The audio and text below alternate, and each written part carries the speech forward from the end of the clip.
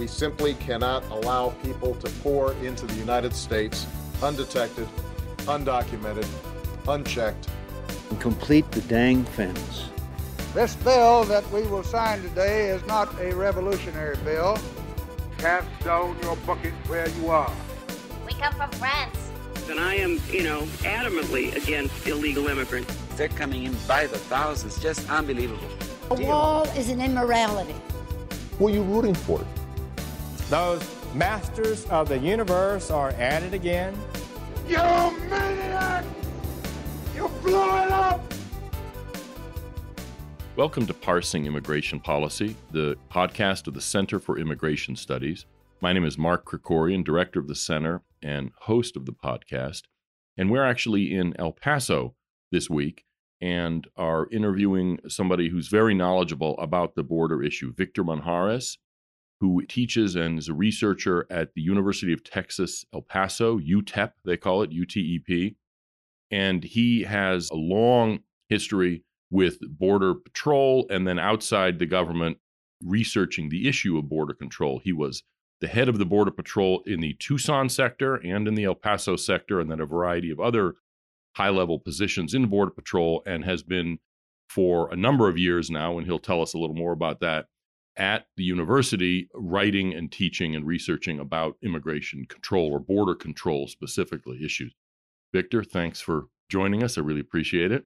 Thank you very much. And if we could start just on what's your story? How'd you get into the border issue? How'd you get the border bug, or however that's referred to? I would imagine, like most people when they're young and starting out a family, I had a job and I was looking for a career. Right. And the Border Patrol happened to be hiring. At that time, there was only about 4,000 Border Patrol agents nationwide. Now there's almost 20,000. There's almost 20,000. And to kind of put that in perspective, when I retired as a sector chief out of Tucson, I was responsible for 4,500 Border Patrol agents. Just you? Just me. And so, which was larger than the actual nationwide number of agents. And so once I retired, I felt that my experiences and knowledge would be ashamed to waste that. And so I felt that a university would be kind of a perfect fit to share those experiences and the research. And so I really enjoy researching topics that are related to Homeland Security enterprise. So when you retired, you were in Arizona. You didn't retire here in El Paso? Actually, I was a sector chief in Arizona, and in the last year and a half, my family had lived in El Paso. Okay. I was the sector chief in El Paso prior to going to Tucson. Oh, I see. Okay. So you had connections here already? Yes. So my family was here from our number of moves that we did during our course of a year. And, like anyone else, that our grandkids were here. Oh, okay. Well, then, yeah. Why move away, right? If we're going to come back. So I've been here at UTEP now since 2011. Most of our research is either the Department of State or Department of Homeland Security. Oh, so it's funded by the government? Well, many of the research grants are. My position's funded by the university. Right. And these grants allow me to bring in other staff and students and things of that nature. I see. Okay. And you teach as well? I mean, you have students? I teach in our master's program within the Criminal Justice Department. Mm-hmm. And the classes I normally teach are like organized crime, criminal justice on the U.S.-Mexican border, criminal justice administration, leadership, and management. Okay.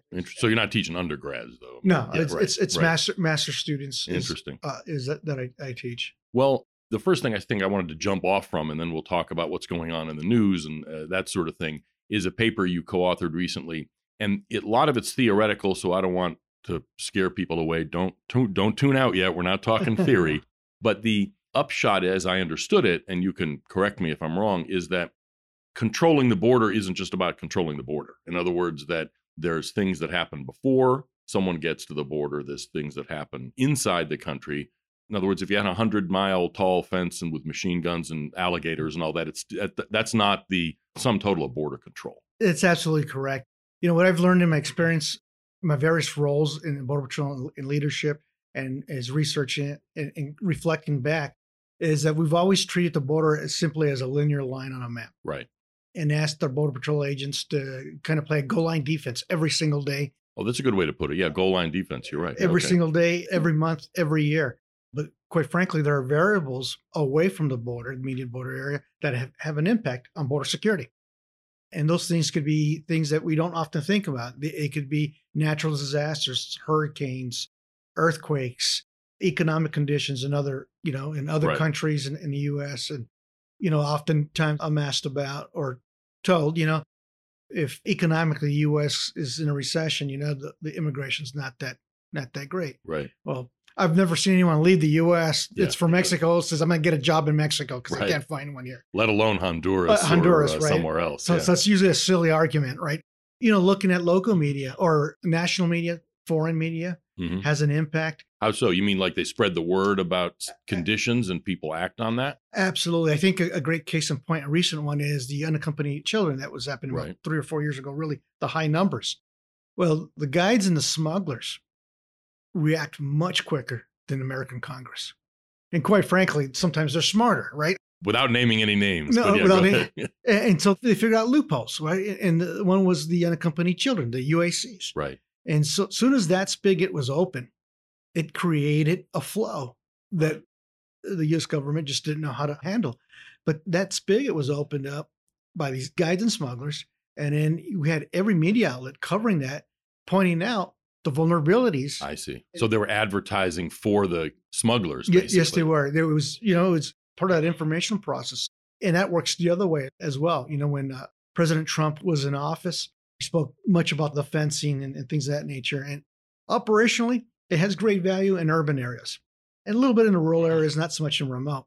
It wasn't so much that tool that he was promoting.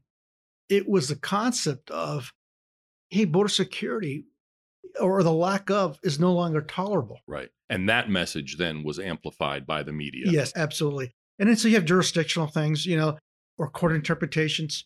Right. When you're having things like, let's say, DACA or For the Flores settlement. the Flores Right. settlement, all those have big impacts on the men and women right on the border.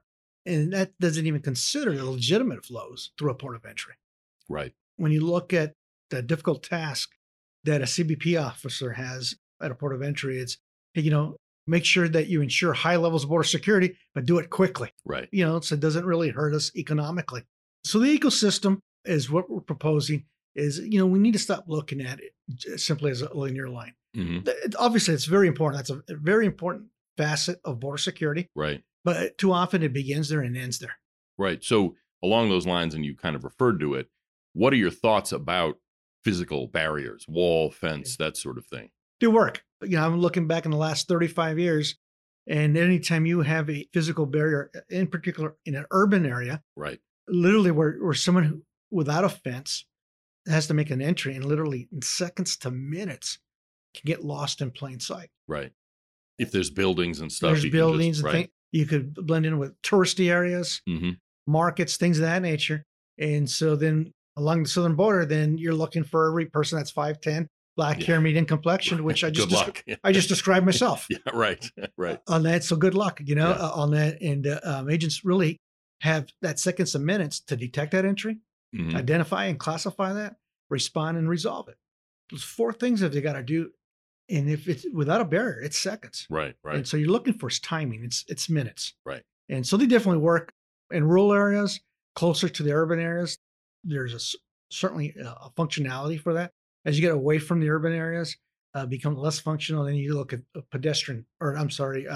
vehicular barriers. And it's all about timing. I think in the past, DHS and prior to that, INS did a really poor job explaining the functionality of barriers Right. or managing expectations. The expectation was you build it and they'll stop coming. Right. And no, it was a tool. It's a speed bump. Yes. In a sense. Yes. It allows law enforcement to, again, detect that entry, identify and classify, respond and resolve it. You can do that at higher levels of efficiency. Yeah, it slows down the aliens, basically, is what it amounts to. Absolutely. The one thing that, this is always, in a sense, I've sort of seen this as self-evident, what you just described, and people who had this idea that it was a magic force field or something like Star Trek and it's going to keep people out was always silly. But your point about in remote areas, it doesn't really do much. I get that, but I've kind of, my thinking has changed a little, and I wanted to see if you had some thoughts on it. And the reason is this asylum crisis we're seeing, because we are now seeing busloads of people, grandmas, kids, everybody, and all they're doing is stepping across. Maybe there's a vehicular barrier, say there. They just scoot under it, and they turn themselves into the Border Patrol. That would not be possible if there were a pedestrian, an actual, 18, 20 foot high, whatever it is, barrier there. And just as one example that really struck me, once we went, when there was only a vehicle barrier, to Organ Pipe Cactus National Monument in Arizona, right on the border, beautiful place. This is when it was more dangerous. We actually had to be accompanied by armed escorts. And there's a barrier there. They call it a Normandy barrier, is sometimes what they call it. It's kind of like a split rail fence, but made out of metal, I-beams. And when you're there at the border looking in the Mexican side, the main highway that connects Baja to the mainland of Mexico is about 20 yards away, and there's trucks and cars driving. And a couple of years ago, I saw a night vision video that CBP had posted of a whole busload of people literally at the spot that we were at, pulling over onto the asphalt, letting everybody out, and they were all scooting under and over the fence and turning themselves in. So does that suggest that pedestrian fencing, even in some remote areas, at least has some value in preventing that kind of gaming of the asylum system? Potentially, yes. But as a former operator, I would, if I'm looking at investments, right? I see. Okay. If I'm looking at investments, I'm looking at three things. It's the personnel, right, technology, and infrastructure. Now, the infrastructure can take the form of pedestrian barriers, vehicle barriers, good roads. So the Border Patrol can get around quicker. Can actually be on the border, right? Right. Areas like that you describe at Oregon Pipe, the access to that area is horrible. Mm-hmm. You either really close to the border, and then you've got to go 20, 25 miles north to get another east-west access road. Right. So once an entry is affected, you have to leapfrog 25 miles. So you've allowed the entry to continue for 25 miles. I see. Okay. And so it becomes problematic. So is that investment better with a pedestrian, or is it better with access roads and technology, where I can put, let's say, camera systems and say, okay, I've spotted, I've got time to be able to direct resources to it. Because somewhere like, let's say, in that area like Lukeville, right? That's the nearest port of entry. Right. And so let's say you've got a group that comes into Lukeville. Now, Lukeville will never be confused with an urban area, right? Like a metropolis area. Right. But it has some of the same functions that, let's say, San Ysidro or El Paso has. Right. The ability to hide in plain sight. Right. Routes of egress away from the border. And then people willing to move you away from that border. Right. And so it becomes a timing issue. If I don't address that entry right away, I can lose that. As opposed to someone that's further out west in a rural area or a remote area where I've got a little bit more time to be able to address those. There's a functionality that comes up, and at some point you start to lose that return on investment. What I have found is that in most cases, when Congress has allocated funding, it's usually one or the other for something. It's never, here's a system. Yeah. And I think when the agency grew, right, from 10,000 to 20,000 Border Patrol agents, right, that provided a very clear picture of something was being done, right? It's nothing like boots in the ground, agents, coming in. And at some point you go, hey, stop. Give me some physical barriers. Give me some technology. Right. To, see people enter. Or even communicate in rugged terrains from agent to agent. Right. Yeah, because there's no cell coverage in a lot of those places. There's no cell coverage and very poor radio reception in terms of... because of the hills up and down? Because of the hills, and you have to have sense of repeaters and things of that nature. Interesting. And what I learned in my career in Tucson, for example, Totem Nation, you have... It's the Indian reservation on the border in It's Arizona. The Indian reservation. They have about 76 miles of border that aligns with Mexico. So it becomes a key component for the Border Patrol to operate it. Right. And so you have mountain ranges that normally run north and south, kind of into Mexico. And then you have a series of hundreds of hills and big valleys. And then, so you have to set up repeater systems for radios. Mm-hmm. Unfortunately for the Border Patrol, is many of those hilltops are sacred burial grounds. Oh. And so now that you have, not only do you have technology needs, infrastructure needs, then you have social and culture requirements that just makes it a little more difficult and more complex as simply as, do we have a wall or not have a wall? Right. Absolutely. It's a system. Right. And that's part of the ecosystem, right? It's developing tools and being very conscientious of what's said or what's not said. Right. If we could talk maybe a little more about what's in the news now. What do you think about what happened in Del Rio? Did the Border Patrol get the shaft politically on this? And maybe the first question is just operationally, what do you think we should have learned from what happened in Del Rio? Well, first of all, it should not have been a surprise to Middle America, right? I think Middle America has a better opinion or understanding what's happening on the border than, let's say, 20 years ago. Right. And that 20 years ago was considered a California, Arizona, New Mexico, Texas problem. And so we should not have been a surprise. Since February, the messaging has been that we're not going to be tough on border security. Mm-hmm. And so you see the numbers from that time frame. Every month it's increased. So we should not have been surprised. The problem with all that, though, is that you look at the men and women, they're holding the bag. Right. They're holding the bag. The Border Patrol agents. Yes. Yeah. And they did get the shaft. That's putting that very nicely. Yeah. They did get the shaft on that. When you look at the sheer number that was underneath that bridge, Mm-hmm. The numbers range anywhere from 12 to 18,000, depending.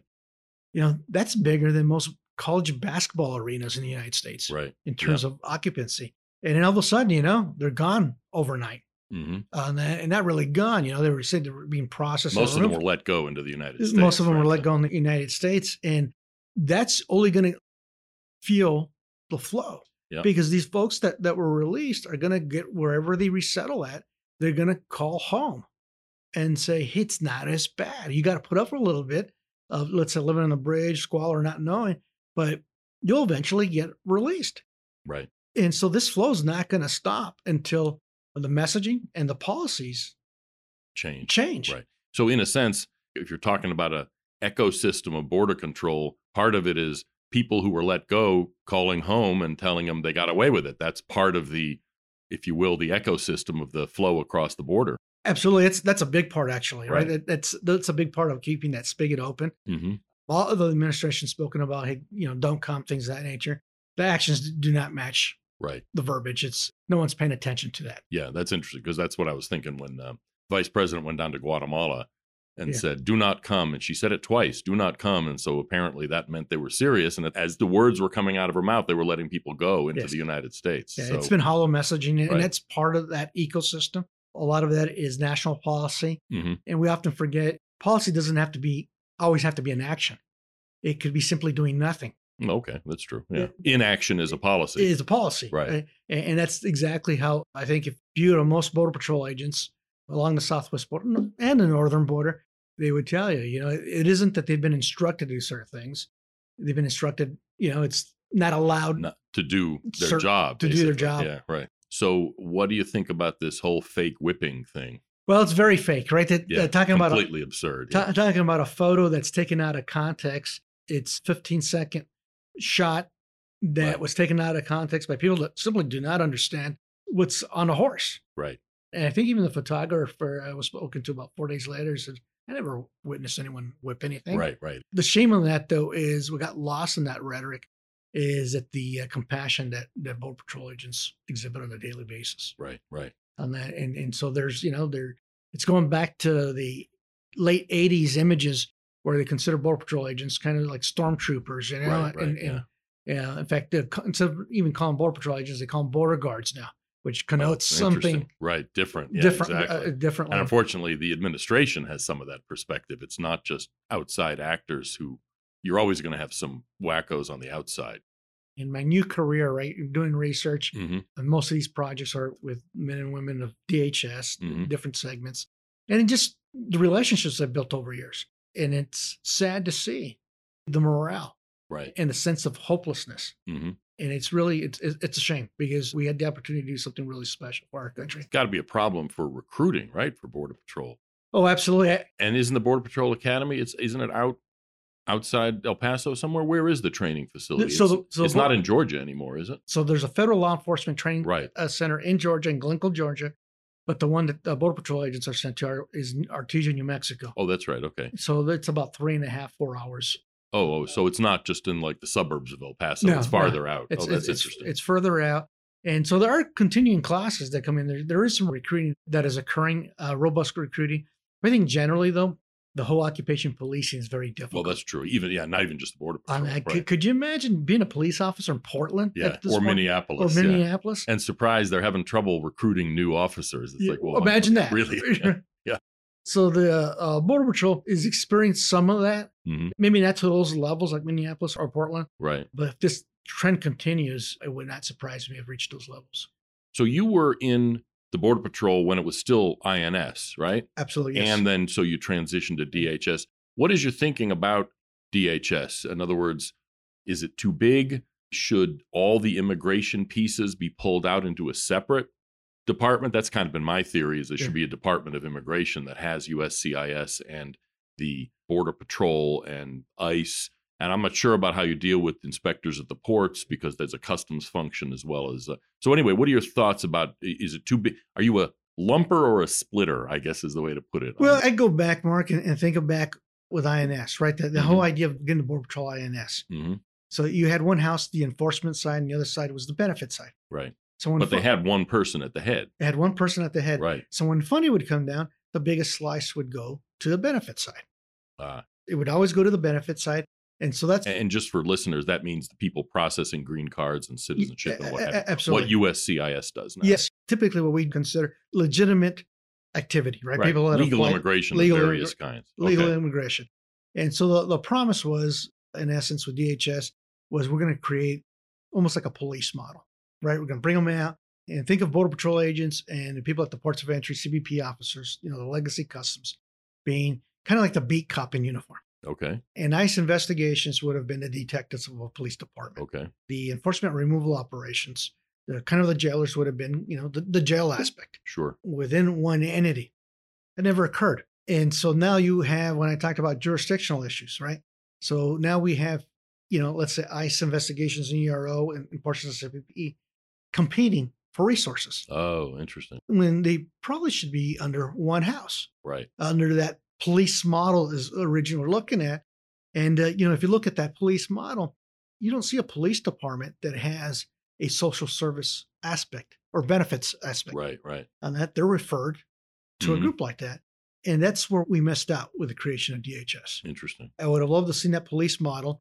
You would have CIS and things of that nature that would have provided those services, but it would have been after the fact of the enforcement action. Right. The idea of Border Patrol agents having to worry other than doing their job as law enforcement officers just really dilutes what they're supposed to be doing out there.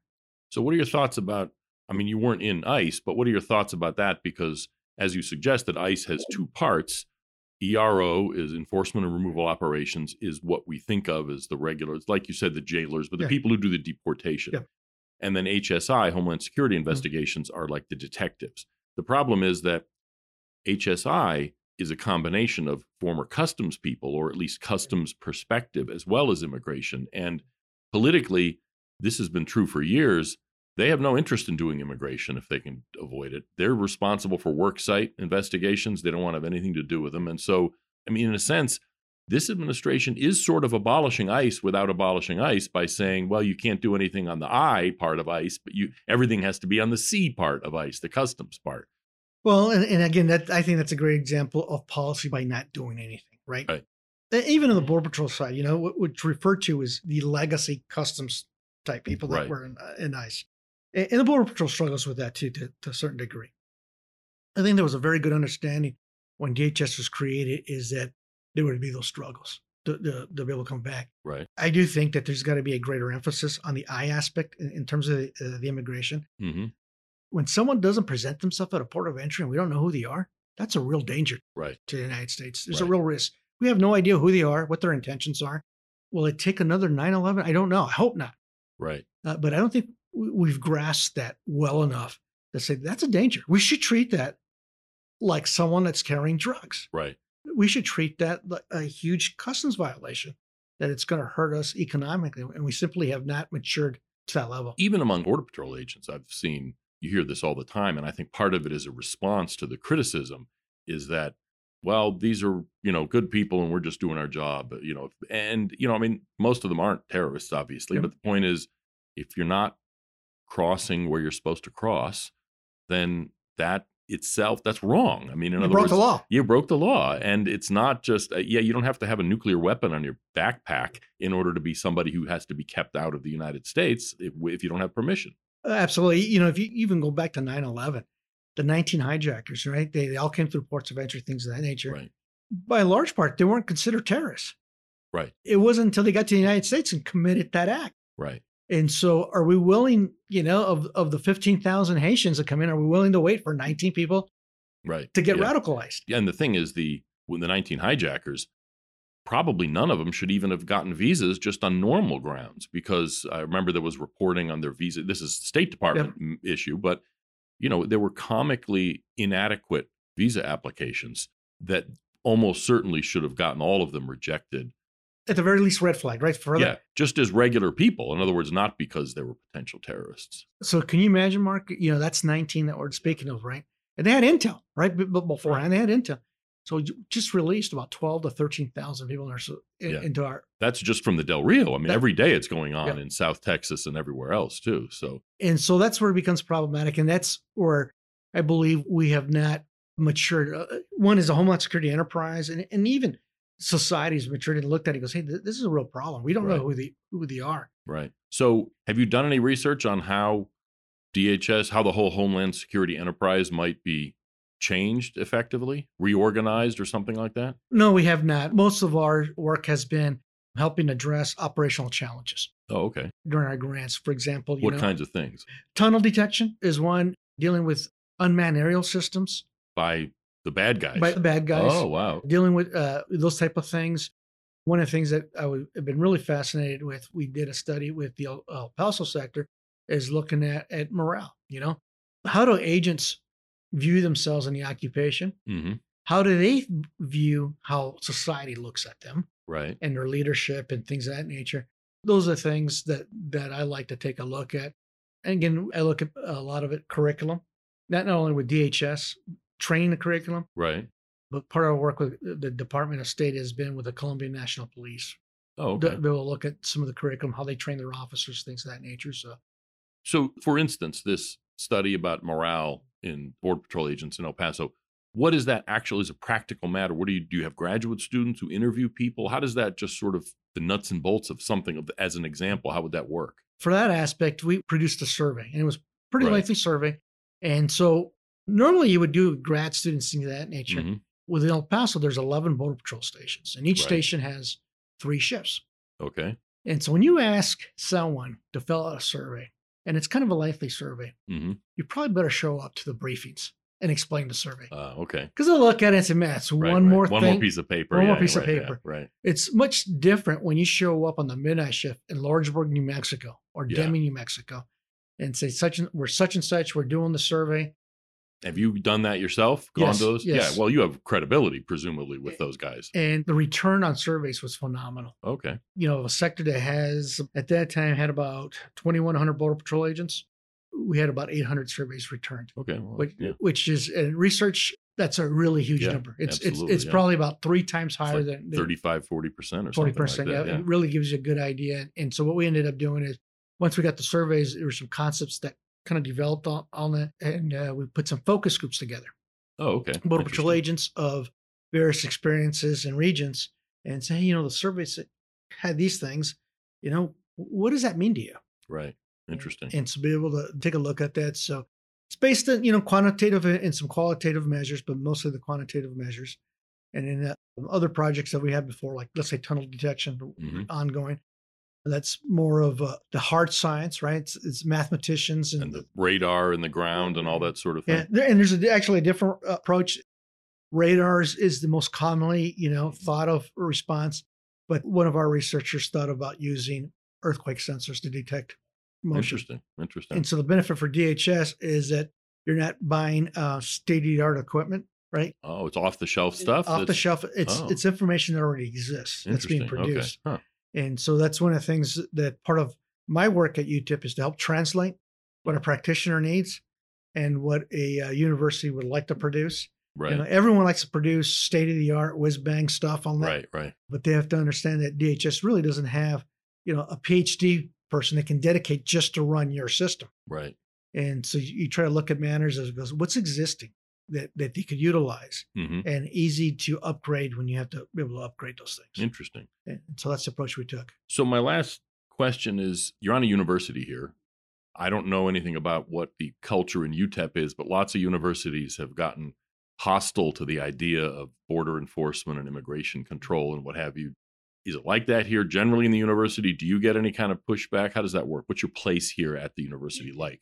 I would say that we really don't get any pushback. The center that we do our work. In fact, I never have a shortage of grad students. Okay. They'll be able to hire.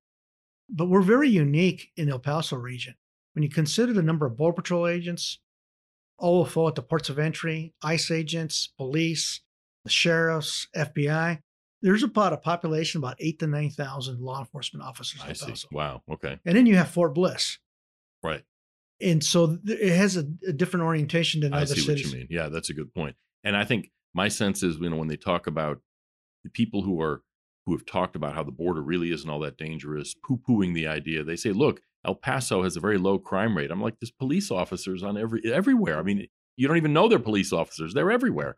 Yeah, that's very accurate. Usually when you have folks of that nature, what I found in my experience is either El Paso, Nogales, San Ysidro, they've never spent any time on the border, and really what they're uttering is not realistic. So in a sense, what you do might be harder to do if it were somewhere other than El Paso. Say, and I'm not picking on any particular university, but University of Colorado or something like that, or someplace in the East Coast, you might have very different local culture, as it were, that wouldn't be as supportive. Is that fair to say? I think that's very fair to say. There just isn't the same type of understanding. Right. Many of my classes, there's students that want to get into law enforcement. Mm-hmm. Right. And so this very room that we're in, we'll do practice oral hiring interviews. Oh, that's interesting. Okay. And so one time I tell the students, I have a lot of experience with this. If you'd like me to look at a resume, you'd like me to do a practice interview. And we'll sit and do practice interviews. And oftentimes the interviews I do with them are much more difficult than their actual interview. Well, that's good. That's the intent. Interesting. Okay. Well, Victor, I appreciate your time. Is there information online if people want to learn more about it's the Center for Law and Human Behavior? Is that what it's called? It sure is. If you were to simply Google Center for Law and Human Behavior. At UTEP, University of Texas, El Paso. It'll pop up the website, and you'll see much of our work that's placed there and some of the things that we do, things that we want to do in the future. And so we're very proud, we're very excited about the work that we do. I think we're one of the few centers along the southwest border that's looking at the Homeland Security enterprise in a different manner. Right. Thank you, Victor Monjares from UTEP, University of Texas, El Paso, at the Center for Law and Human Behavior. Thanks for joining us, and thanks for having me here in your office during our El Paso visit, and we'll keep in touch. Thank you very much. And finally, I wanted to talk about something I saw after the interview with Victor. We went and visited the Border Patrol Museum, the National Border Patrol Museum, which is in El Paso, sort of at the edge of town. And specifically, there's a memorial room with names and photographs of all the agents over the past century and more who have fallen in the line of duty while in the Border Patrol. Some of them, as happens in any law enforcement agency or military, some of them died in accidents of various kinds, but many of them fell victim to criminals. 100 years ago, it would have been bootleggers. More recently, drug smugglers and alien smugglers. They have photos there from, I think, 1919 is the earliest one they have up there. They have the ones who died in 2020 up there, and then at the end of the year, they get the full accounting of those who lost their lives in the line of duty for this year, for 2021, and then they put up their photos and names as well. And there had been several this year, one literally, I think, just a couple of weeks before our visit, who had lost his life in the Deming, New Mexico area, which we actually also visited later. It's outside El Paso. But what made me think of it is that I was visiting that memorial room literally just the week after the hoax about the Border Patrol agent on horseback supposedly whipping illegal immigrants. It was lied from the beginning. It was obviously fake. And yet it got significant traction, not just in the media, but from politicians, and not just any politicians, but the president and vice president themselves called out the Border Patrol agents and expressed their, what can only be described as, contempt for the agents without even understanding what happened. when in fact, essentially nothing happened. Nobody was whipped. The whole thing was obviously made up. And it struck me that the names and faces in that memorial room are the price we ask agents to pay. We ask the Border Patrol to pay for doing its job. The Border Patrol on land, along with the Coast Guard at sea, protects what amounts to the skin, the outer skin of the body politic, to use a metaphor. And lots of things come in and out, but their job is to make sure that things don't get in that aren't supposed to get in, people and objects and what have you. And that is, an essential part of nationhood. You need your skin to stay alive as a body, and the body politic likewise needs the skin of a border and needs that border to be policed and protected properly. And the people doing that job deserve some basic respect. Obviously, people are people. There are always possibilities for misconduct and what have you. That's just the way human beings are. But as we saw in the comparable situation in urban areas, when you're talking about municipal police departments, when their leaderships last year expressed not only really disapproval of the police, the municipal police, but really a kind of contempt for what they do, guess what? It turns out to be difficult to recruit officers, and you end up with the police force not being able to do as good a job as it's supposed to do. And you saw in urban areas, and are seeing even now, huge increases in crime that are clearly attributable to the way the political authorities in those cities treated and approached their police departments. Well, you see a similar phenomenon with the Border Patrol. I mean, even on top of all of the policy mistakes that this administration is making that are driving a lot of this migrant crisis, the contempt that this administration has, starting from the president on down, for its own employees, for its own law enforcement officers, in this case for the Border Patrol, has to be a contributor to this migration crisis. And in looking at those names and photographs, you really do get hit by the price that we ask people to pay, potentially, for defending the outer limits of the United States, defending the membrane, as it were, the skin that is the outside edge, the borders of our country. And Border Patrol agents deserve more respect than the president and the vice president showed them. I don't know if either one of them will learn a lesson from this, from the fact that their comments, their hasty comments, turn out to have been based on lies. I hope they would. I'm always cautiously optimistic, but I don't expect much.